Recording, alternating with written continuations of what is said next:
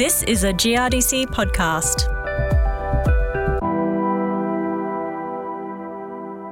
What we hope to encourage is young scientists that can understand the science part of what they're investigating and marry it with practical outcomes that have an impact on farm, and encourage that bringing together of the science and the practical impact.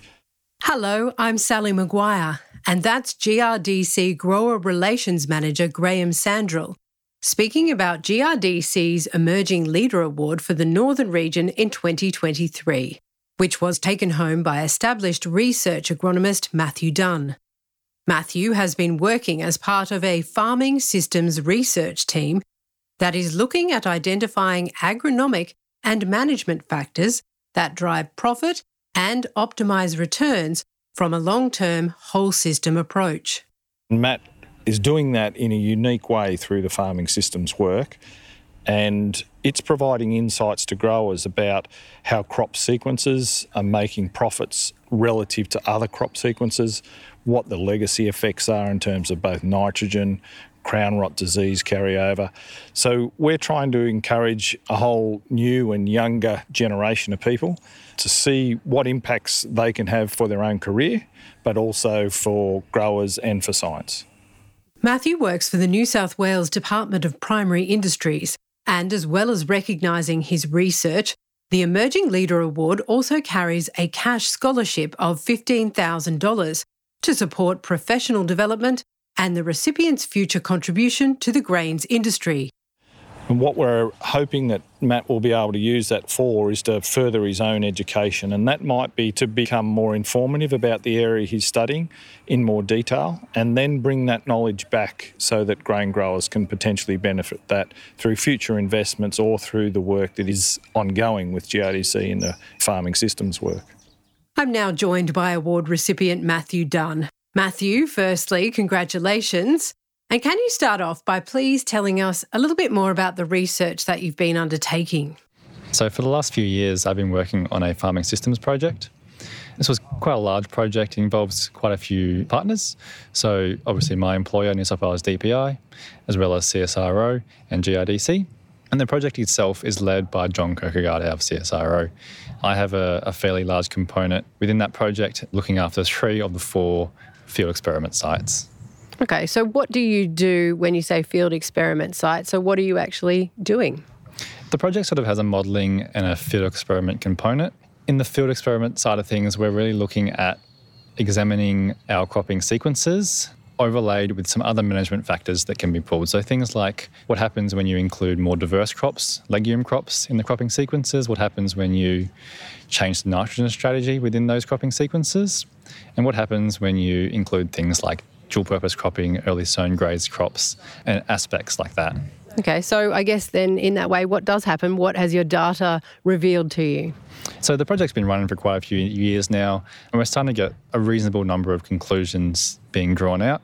Some of the conclusions are driven by the seasons we've experienced. We have had 2 fairly dry years in 2018, 2019, followed by 3 quite wet years across all of our 4 field experiment sites. But what we're starting to find is that diversity in the system, so when you have a legume crop within your system, it has potential to provide a number of benefits to that system. And depending on the season, those benefits can be quite large. And when you look at that across cropping sequences over time, often our sequences with a legume, our diverse sequences, are performing as well as what we call our baseline sequences, so ones that don't have a legume, things like our canola, wheat, barley sequence. So the research itself is really industry focused and really looking to answer those questions that growers come to us with in terms of how can they manipulate their system to make more money. So again, some of those drivers were the sequence itself and the inclusion of different crop types like legumes, but also the nitrogen strategy interaction. Growers have come to us and said that they've included legumes in their system and they've seen changes, but what our data sets are bringing to the picture is quantifying those changes. using scientific methods, being able to actually say, well, these are the changes we're measuring in our field experiments at these different locations. And they're the sort of changes you could expect on farm when you make these changes. Obviously, our research is quite isolated in some ways, and when we apply our findings to a whole farm situation, there are certainly some characteristics that need to be taken into account when scaling some of our results up. Mathew, I understand your research has been rewarding in other ways. Tell me a little bit about that. So the project team within the Southern Farming Systems Project is quite large and involves a number of very experienced, very skilled researchers. And I think having those people involved in the project brings so much background knowledge, so much industry knowledge to the project, which has really benefited me in terms of learning from them, which I do every day when talking to them. So I think having those people involved and having them in the paddock, talking to them on a regular basis, catching up with them on VCs regularly, has really allowed the project to stay relevant to industry while keeping that high quality level of science that we really need. The project's supported by New South Wales DPI, CSIRO and GRDC, and it's really important for us to have GRDC on board.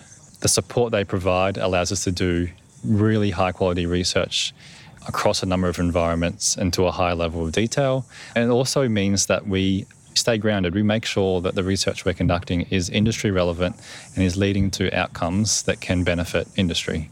So I guess the obvious question is, what next? So I'm certainly very interested in the farming systems research. I've been involved with that for a few years now, and I'd certainly like to continue to be involved in that systems type research approach. I find that it has an aspect to it that is very industry focused, and we're always looking at what information growers need to make better decisions on their farms, and looking at that from a systems perspective I think is very powerful. So I'd certainly like to continue working on systems research. I'm certainly interested in pursuing a PhD in the near future. I'm hopeful that that won't be too far away.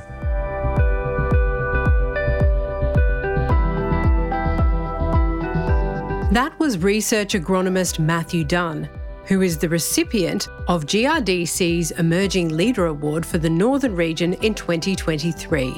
And earlier, I spoke to GRDC Northern Grower Relations Manager Graham Sandrill.